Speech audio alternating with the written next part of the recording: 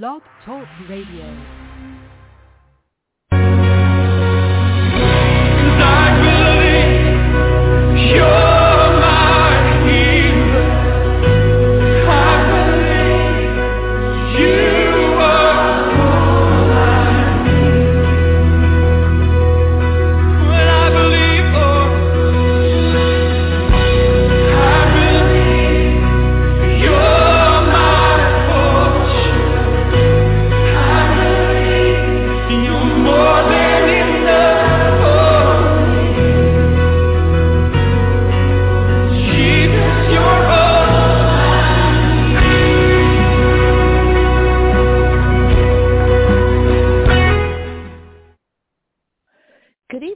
Welcome to Reaching Out International, Radio International, and this week's live broadcast of The Way of Healing.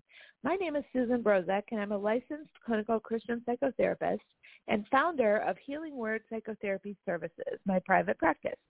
Thank you so much for joining me this evening. Tonight, we're going to be taking a look at recognizing unhealthy thinking patterns, how to identify and change our default patterns so we can gain lasting victory in our thought lives. And this is going to be part one of a two-part series. So just as by way of some general background and context for this program, many of us have self-talk, I'm sure we've heard that term, that often goes unnoticed as we proceed throughout the course of our days. And when we don't pay attention to the thoughts that come and go in our minds, it can lead to mood changes, unstable feelings, and even affect us behaviorally. So tonight's broadcast will help you identify thinking patterns that don't serve any beneficial purpose in your life and which may even be in opposition to what God says in His Word.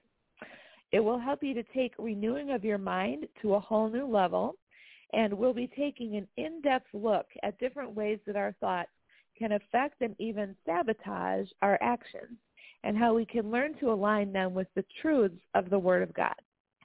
So with that groundwork laid, I want to focus the majority of our time this evening on recognizing our unhealthy thought patterns. And in my private practice, I am known as a cognitive behavioral therapist, which is just a fancy term for how you think can produce how you feel, which produces your actions.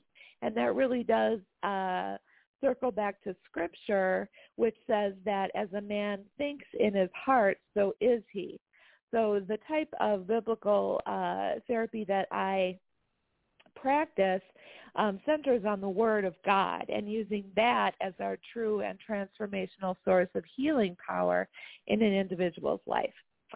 So as we look at our thought patterns, since we can't change what we don't acknowledge, it's important to describe in some amount of detail the various ways that we can allow our thought patterns to recognize our thought patterns if they begin to take a turn for the negative. So that is part of what we're going to be doing tonight. And in the second part of this series, which will be the next broadcast, we'll look at remedies and antidotes for the unhealthy thinking patterns that we may have. So this is crucial to recognize our negative thought patterns because these thought patterns can form belief systems. And if our belief systems don't line up with the truth of God's Word, we can really risk being led astray, especially in this hour. There are so many different schools of thought and different belief systems and different viewpoints on everything that's going around and going that we hear about each and every day via news, via internet, however we gain our information. We see a whole range, a whole gamut of thought patterns and belief systems. We have to know that there is one true framework for all of that, and that framework is the Word of God. Think of it as the filter or the lens that we view the world through. Our view of the Lord is our Christian worldview, and how we interpret the events that we learn about needs to be within that biblical or Christian worldview, which is the Word of God. And he's given that to us so that we don't become deceived, so that we can keep our thoughts and our minds stayed on him, so that we can receive the peace that Christ gives us, so that we can live out these days with a solid foundation under our feet as we walk in this world, which has basically turned upside down in that they're calling evil good and good evil and so forth, and so that we can have that strong platform of truth upon which to make the decisions that we make in our lives and to view the world. So that's why this is so important, and this, I believe, is why the Lord laid it heavily on my heart to do a two-part series on this topic, because we're in such a really volatile season in human history, and we really have to know where our thoughts might lead us potentially down a slippery slope, and we need to be aware of that, and we need to catch that before we go too far down that we aren't able to turn things around. So tonight I'll be unpacking for you about 25 different thinking patterns that all have the capacity, if taken to extremes, to lead us down a path of thinking that does not line up with God's Word and what his Word says to us about renewing our mind. And then again, next month for part 2, we'll be taking a deep dive look at how to renew your mind at a whole new level and how to change these negative thought patterns around. But because there was so much material and I am limited on time, I wanted to divide this into 2 parts. So tonight we will we'll start by looking and acknowledging whether some of these apply to us. And it might be a good thing to consider to make notes of which of these patterns apply to you. These are all pretty much common to man, these thought patterns that I'm about to introduce to you. And then for our next broadcast, you'll be able to have an idea of the ones that you fall into. So not all of these are going to apply to everyone listening, but some will apply to some. And some of them may very heavily apply to you, and some may apply only occasionally. Some you may notice as having been in a family line pattern, so it might be familial in that sense, that it comes down through your family line. Or you might even recognize some of these thought patterns in other people. But for our purposes, we want you to look at yourself. It'd be very easy to spend this time trying to point out thought patterns in others and throwing them under the bus, so to speak. But this is really something for yourself so that you can recognize it in yourself. And it's pleasing to the Lord when we take time to do things like this because he wants us for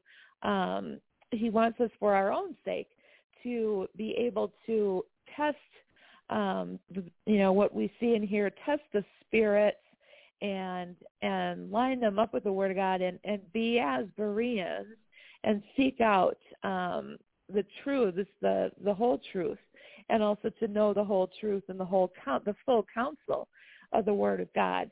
So if our thought patterns are off, we're not going to be able to have as much of an openness to understanding and to adhering to the precepts that are found in God's Word.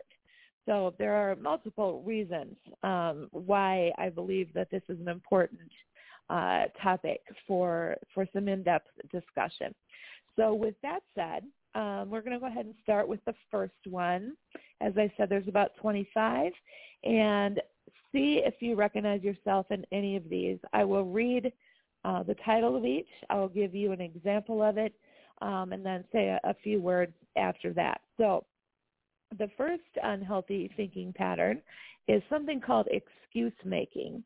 And excuse making, I'm sure we're pretty clear what this is.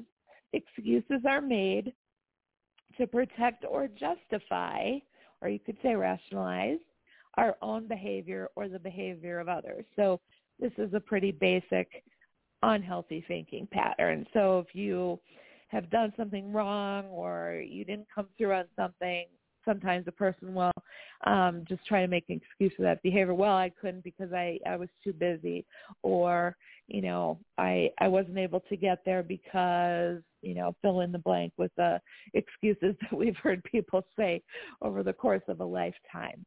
The reason why this is unhealthy is that it doesn't pull ownership. In other words, we're not owning our behavior if we're making an excuse for our behavior. Both can't be happening contemporaneously. So if you're excuse making, you're not owning. Okay, the second one is called polarizing. And polarizing is a term that describes viewing situations or people as all black or all white, with no gray or in-between areas. So you're viewing situations or people in all or nothing terms. This is an extremely unrealistic way of viewing the world. So an example of this would be someone who says, I get rejected by everyone, or it was a complete waste of time, or nothing I do ever turns out right. These are some statements that may resonate with you, or you may have heard them said, where it's very dogmatic and there's no room for any gray area whatsoever. It's all or nothing thinking. Out of all these that we're going to be going through, this one is particularly precarious because I think it's very prevalent. A lot of people, and how I can justify that is saying in 25 years of practice, most of the patients I've had have had some level of black and white thinking, which is polarizing. And what this does is it sets a person up for extreme disappointment, and it also sets them up for skewed and unrealistic expectations. So if you're constantly thinking that things are going to be all great or all bad, I mean, there's not much room for anything else. So this is a real setup to have your hopes dashed, your expectations crushed. Really need to be careful with this black and white thinking. Now, I'm not talking about truth in the Bible. Obviously, truth is truth, and there is black and white in the Bible in certain ways, if you want to characterize it that way. I'm talking here about the way we perceive things. This is about the way that we think about things that are not helpful, and they are unhealthy thinking patterns. So the third one is blaming. Again, sounds pretty self-evident. This is a pattern of avoidance. It's an excuse of choosing not to solve a problem, not to take action or make choices. It builds up resentment towards someone else for causing what is happening. Blaming gets the focus off of ourselves and onto others. So again, kind of dovetails off of excuse making, but blaming is a pattern of avoidance. And it's a consistent choice to not solve a problem, which is just a little bit different from excuse making. And so when this gets carried on for periods of time, blaming can become such an ingrained way of thinking and such an ingrained pattern that a person can get to a point where they actually automatically deflect blame onto someone else, and they can't even recognize their own role in a situation because they've been defending against it for so long. So again, like I said, these taken in extremes can become very slippery slopes. So being aware of them up front like this is the best way to not fall into them. Okay, the fourth one is called catastrophizing. So if you think of the word catastrophe, it's something horrible that happens. Catastrophizing is imagining and predicting the worst case scenario at the onset of even the smallest of problems. So we believe that what has happened or will happen will be so awful and unbearable that we won't be able to stand it. So you might say the self-talk that I referenced before, you might say something to yourself in this situation, it would be terrible if I failed, or if I can't achieve such and such, my life will be over.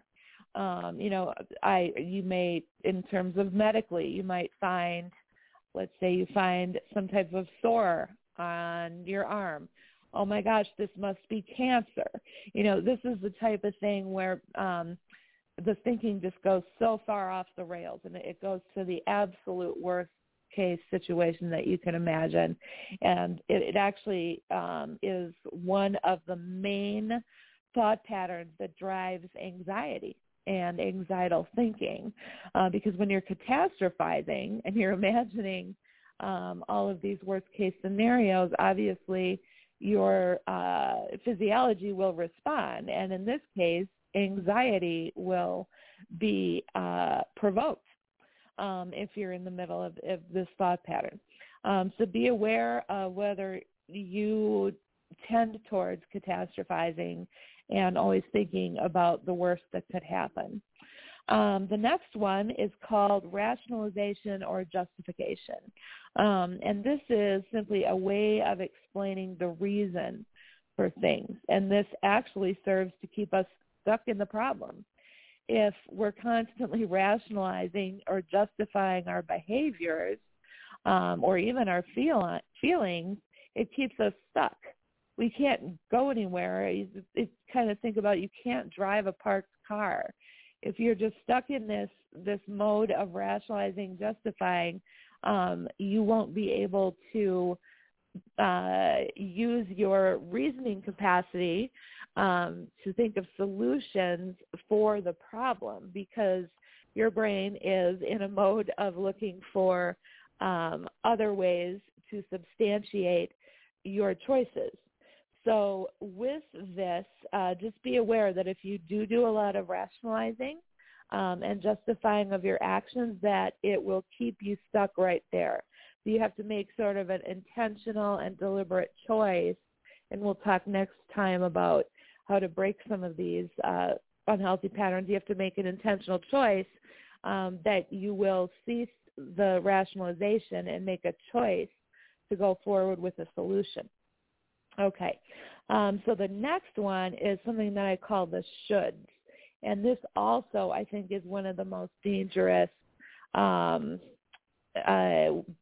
types of unhealthy thinking that a person can have because of what it can do in the long term. It sounds pretty innocent off the top, but when we talk about the shoulds, we interpret events in terms of how things should be or how we think they should be, rather than simply focusing on how they are and on what is. I should do well, or I should like this, or I should feel this way because I'm here, or I shouldn't feel this way because I'm there, or whatever the situation may be. It's putting a judgment and an expectation on yourself instead of allowing yourself to live in the moment and feel what you feel. And that's what makes this dangerous, especially when you are putting that onto another person. Well, you should have blank. You should have known. You should have done it this way. You should have not done it that way. There's all sorts of applications. So this one is a situation where you can look at it in terms of yourself.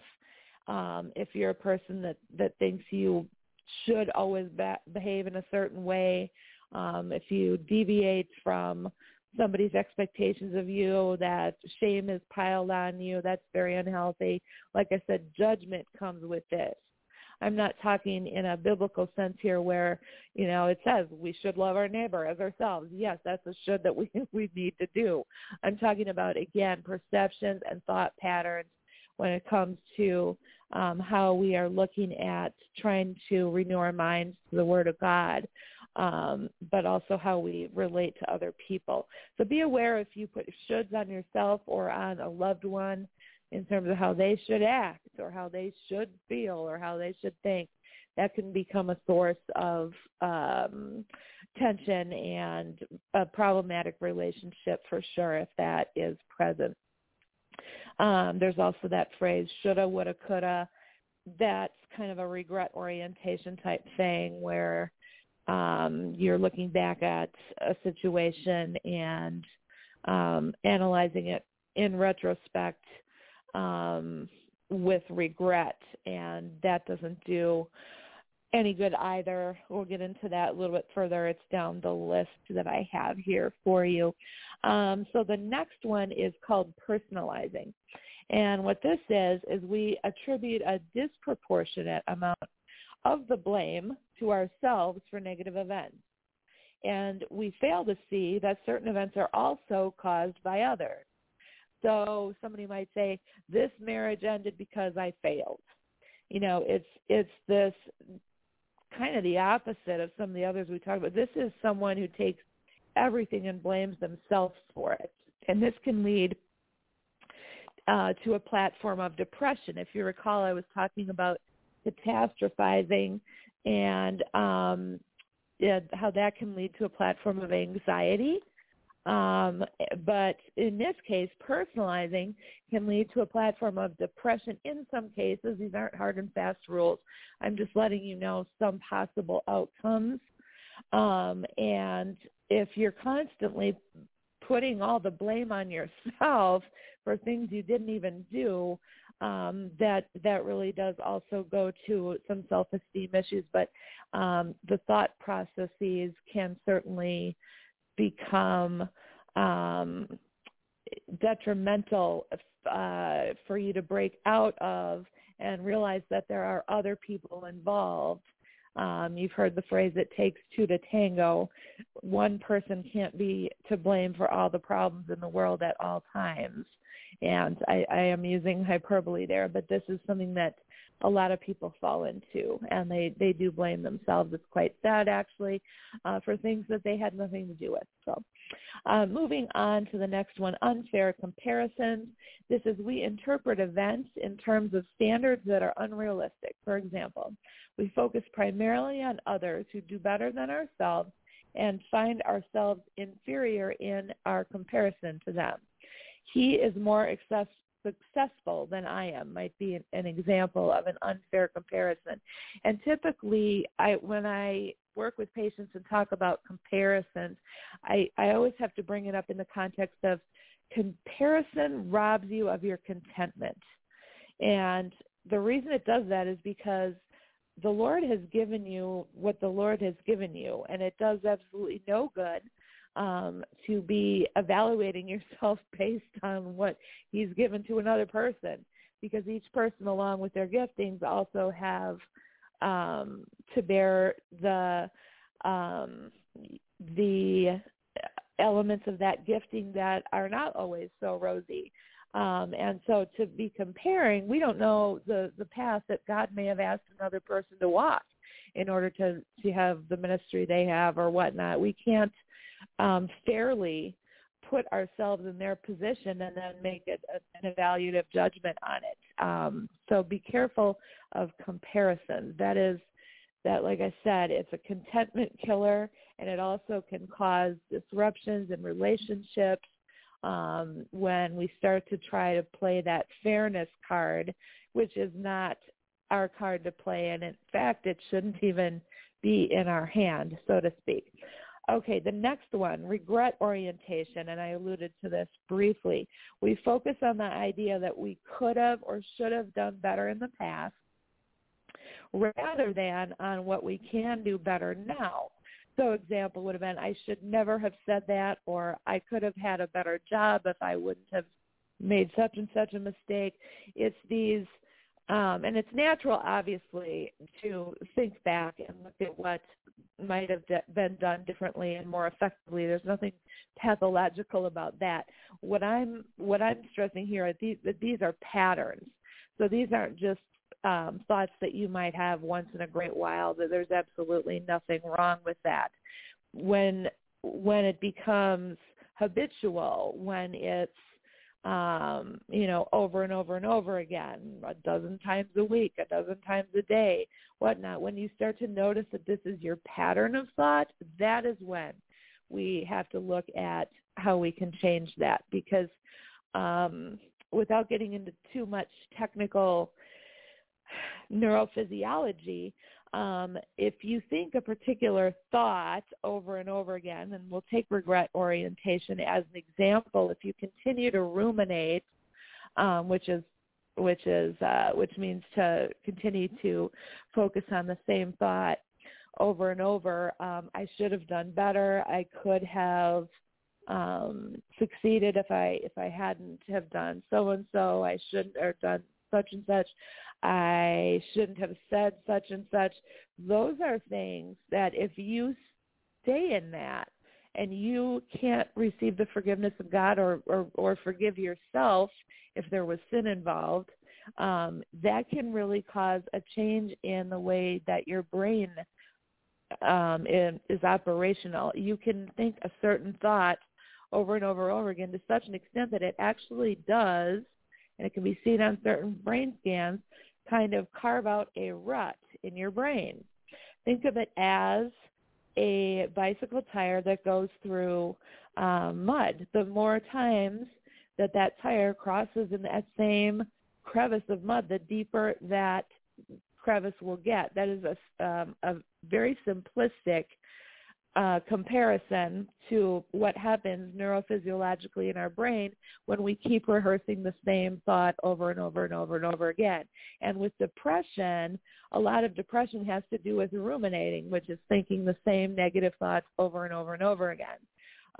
But the good news, which we'll go into next week, is that we can reverse that process, and that's the process that the Lord gifted us with, called the renewing of the mind, because his word is living and active and sharper than any double-edged sword. So renewing of the mind is something that we can do to break ourselves of all of these unhealthy thought patterns.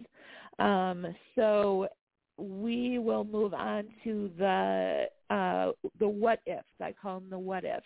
So this is an unhealthy pattern that where we keep asking a series of questions about what if things might happen, and we fail to be satisfied with any of the answers.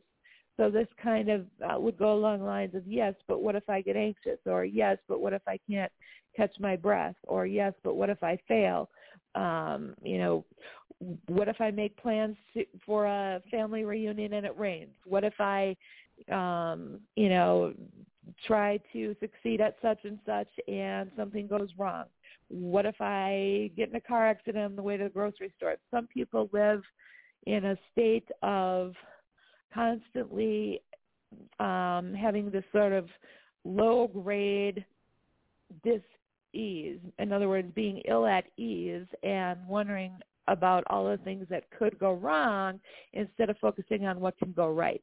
So when you're living in this world of what ifs, it's like your brain is constantly scanning the horizon for things that could go wrong. And what if this and what if that? And that obviously also can breed not only anxiety but depression as well. The next one is emotional reasoning. And in this situation, we let our feelings guide our interpretation of reality. So in other words, I feel depressed, therefore my job situation must not be working out because every time I go to work, I'm depressed. So basically it's a situation where you're letting your emotions rule you, and we cannot afford to do that. Yes, we have emotions. They are God-given, but we should not make a habit of making decisions based on emotions or let our feelings guide us and interpret our reality for us, because feelings are fickle. And what I mean by that is they can change from day to day, hour to hour, minute to minute.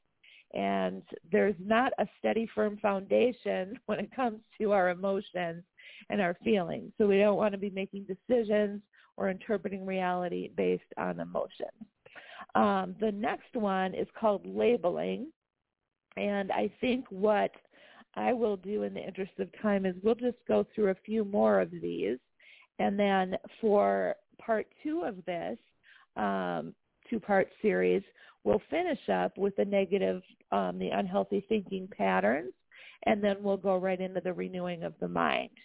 As I wanted to take a little extra time to explain some of these, because they're not always obvious right out of the starting gate. So if we look at labeling, this is when we assign global negative traits to ourselves and to other people.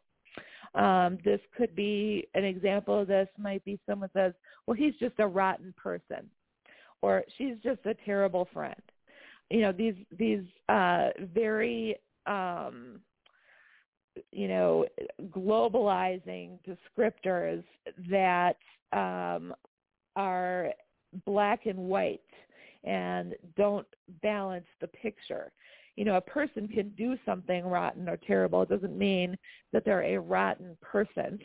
So again, with this labeling, it's really more of a harsh judgment and categorizing a person and then just kind of discarding them, if you will, because of maybe one or two terrible things that that person experienced and acted in poor ways or whatnot. So then the person, we might just say, well, they're rotten. Well, that's not a fair, way to evaluate someone, because you're only looking at certain aspects.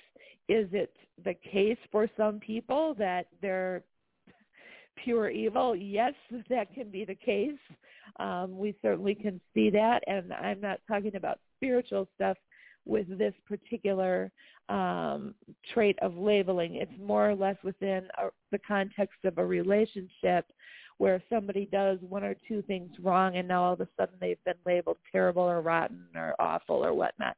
So be aware of that globalization of putting a label of that level onto someone. Okay, we'll go through two more. Discounting positives, which is kind of dovetailing right on what I was just talking about with labeling. We claim that the positive things that we or others do are trivial. So in other words, you're minimizing the good things that you do. You're minimizing the good things that someone else does. And I am a stickler on this with the patients I work with. I will not allow them to minimize the good things that they're doing, because oftentimes the good things that they're doing are not small things at all. They're monumental in terms of their healing journey. So it's not braggadocious, it's not prideful to recognize that you've made progress with something, to recognize that you have achieved a goal, for example. That's not prideful. Now, if you sit there and have to tell 90,000 people about it and there's some other behavior that goes along with that, attention seeking or whatnot, yes, then it certainly can become pride. But we have to give credit where it's due. And if you've been working hard on something and you've had a success with it, there's absolutely no reason to be discounting that positive achievement. So another example of this is discounting positives could be something like this. Well, that's what wives are supposed to do, so it doesn't count when she's nice to me, a husband might say, for example. So again, there's two faulty thinking issues in that statement. One is an expectation that's what wives are supposed to do or should do. We don't know what the person is referencing there, but they're negating and saying, well, therefore it doesn't count when she's nice to me. Another example of discounting positives or minimizing positives are those successes were easy, so they don't matter. So this would be somebody who maybe achieved some things, but, it was easy. Anybody could have done it, so what does that count? It does still count, and it's something that we have to be aware of, not to be so quick to amplify all of our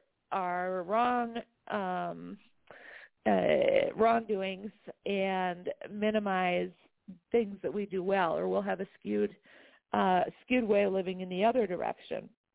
I've heard once that pride is it's not thinking too highly of yourself, it's not thinking too lowly of yourself, but it's thinking too often of yourself.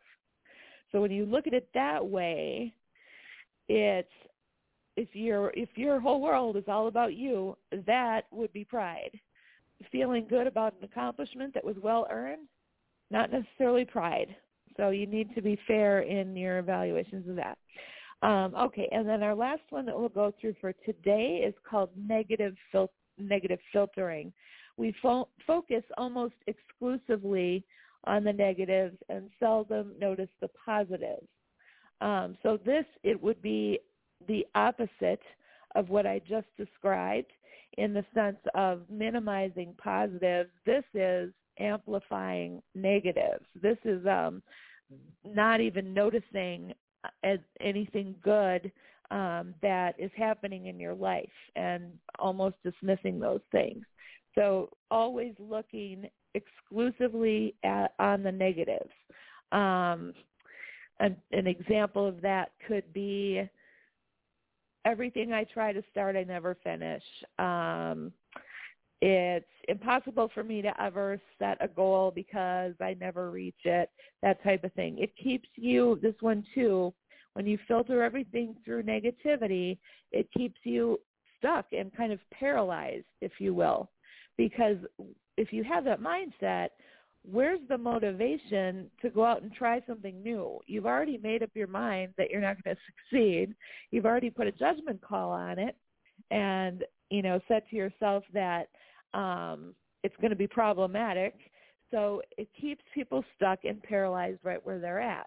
So I hope you can kind of begin to see how, when these become patterns in a person's life, that they can actually cause substantial and unnecessary struggles.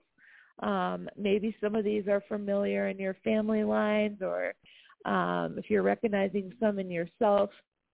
The good news is that through the Word of God, once again, the renewing of our mind, these can be changed. Is it easy work?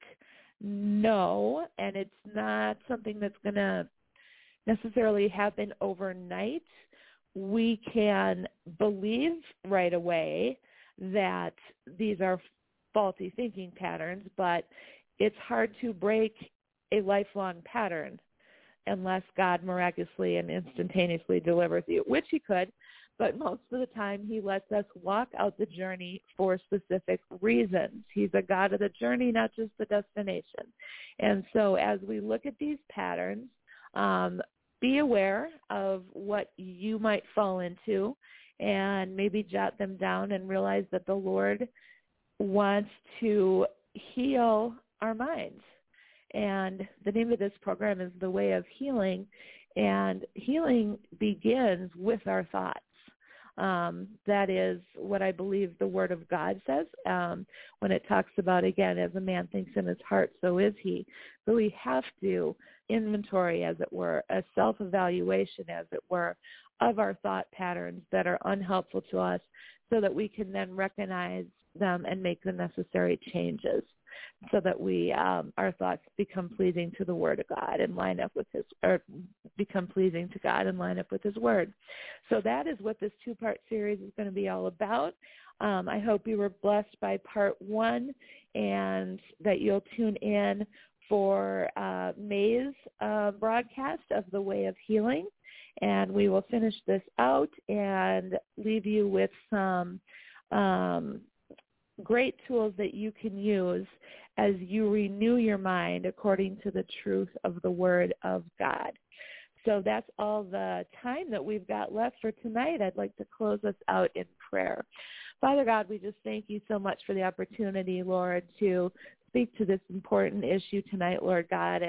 And so often we're not even aware of the way that we do view the world because it's been just such a habitual pattern. So I just pray, Lord, that by the power of your Holy Spirit, that you would help us to become aware, that your Holy Spirit would nudge us, Lord, when we begin to go down a thought pathway that is unhealthy for us, Lord God, that you would just help us to begin to acknowledge some of these things now that they've been pointed out, Lord God. And we thank you that you desire for us to have the mind of Christ. We thank you that you make a way for us to have that mind of Christ through the renewing of our mind. And so we just praise you, God, for all that you have enabled us to be able to do by the power of your Holy Spirit. I pray for each one listening, Lord, just touch their hearts, Lord. Minister to them in the ways that they need it and that only you know. And I just pray that they would be encouraged tonight, Lord, as we acknowledge and examine ways in which our thought patterns can go awry, and as we look forward to learning tools, Lord, to bring them back into alignment with the truth of your word, Lord. And I just pray a blessing, protection, safety, and health over all who are listening, and we ask all these things in your glorious and holy name. Amen. So thank you again so much, and I hope you'll join me in May for part 2 of this series on recognizing unhealthy thought patterns. If you'd like to contact me directly at Healing Word, which is my private practice, please feel free to call 414-254-9862 or visit my website at www.healing-word.com. Thank you so much, and God's richest blessings be upon you.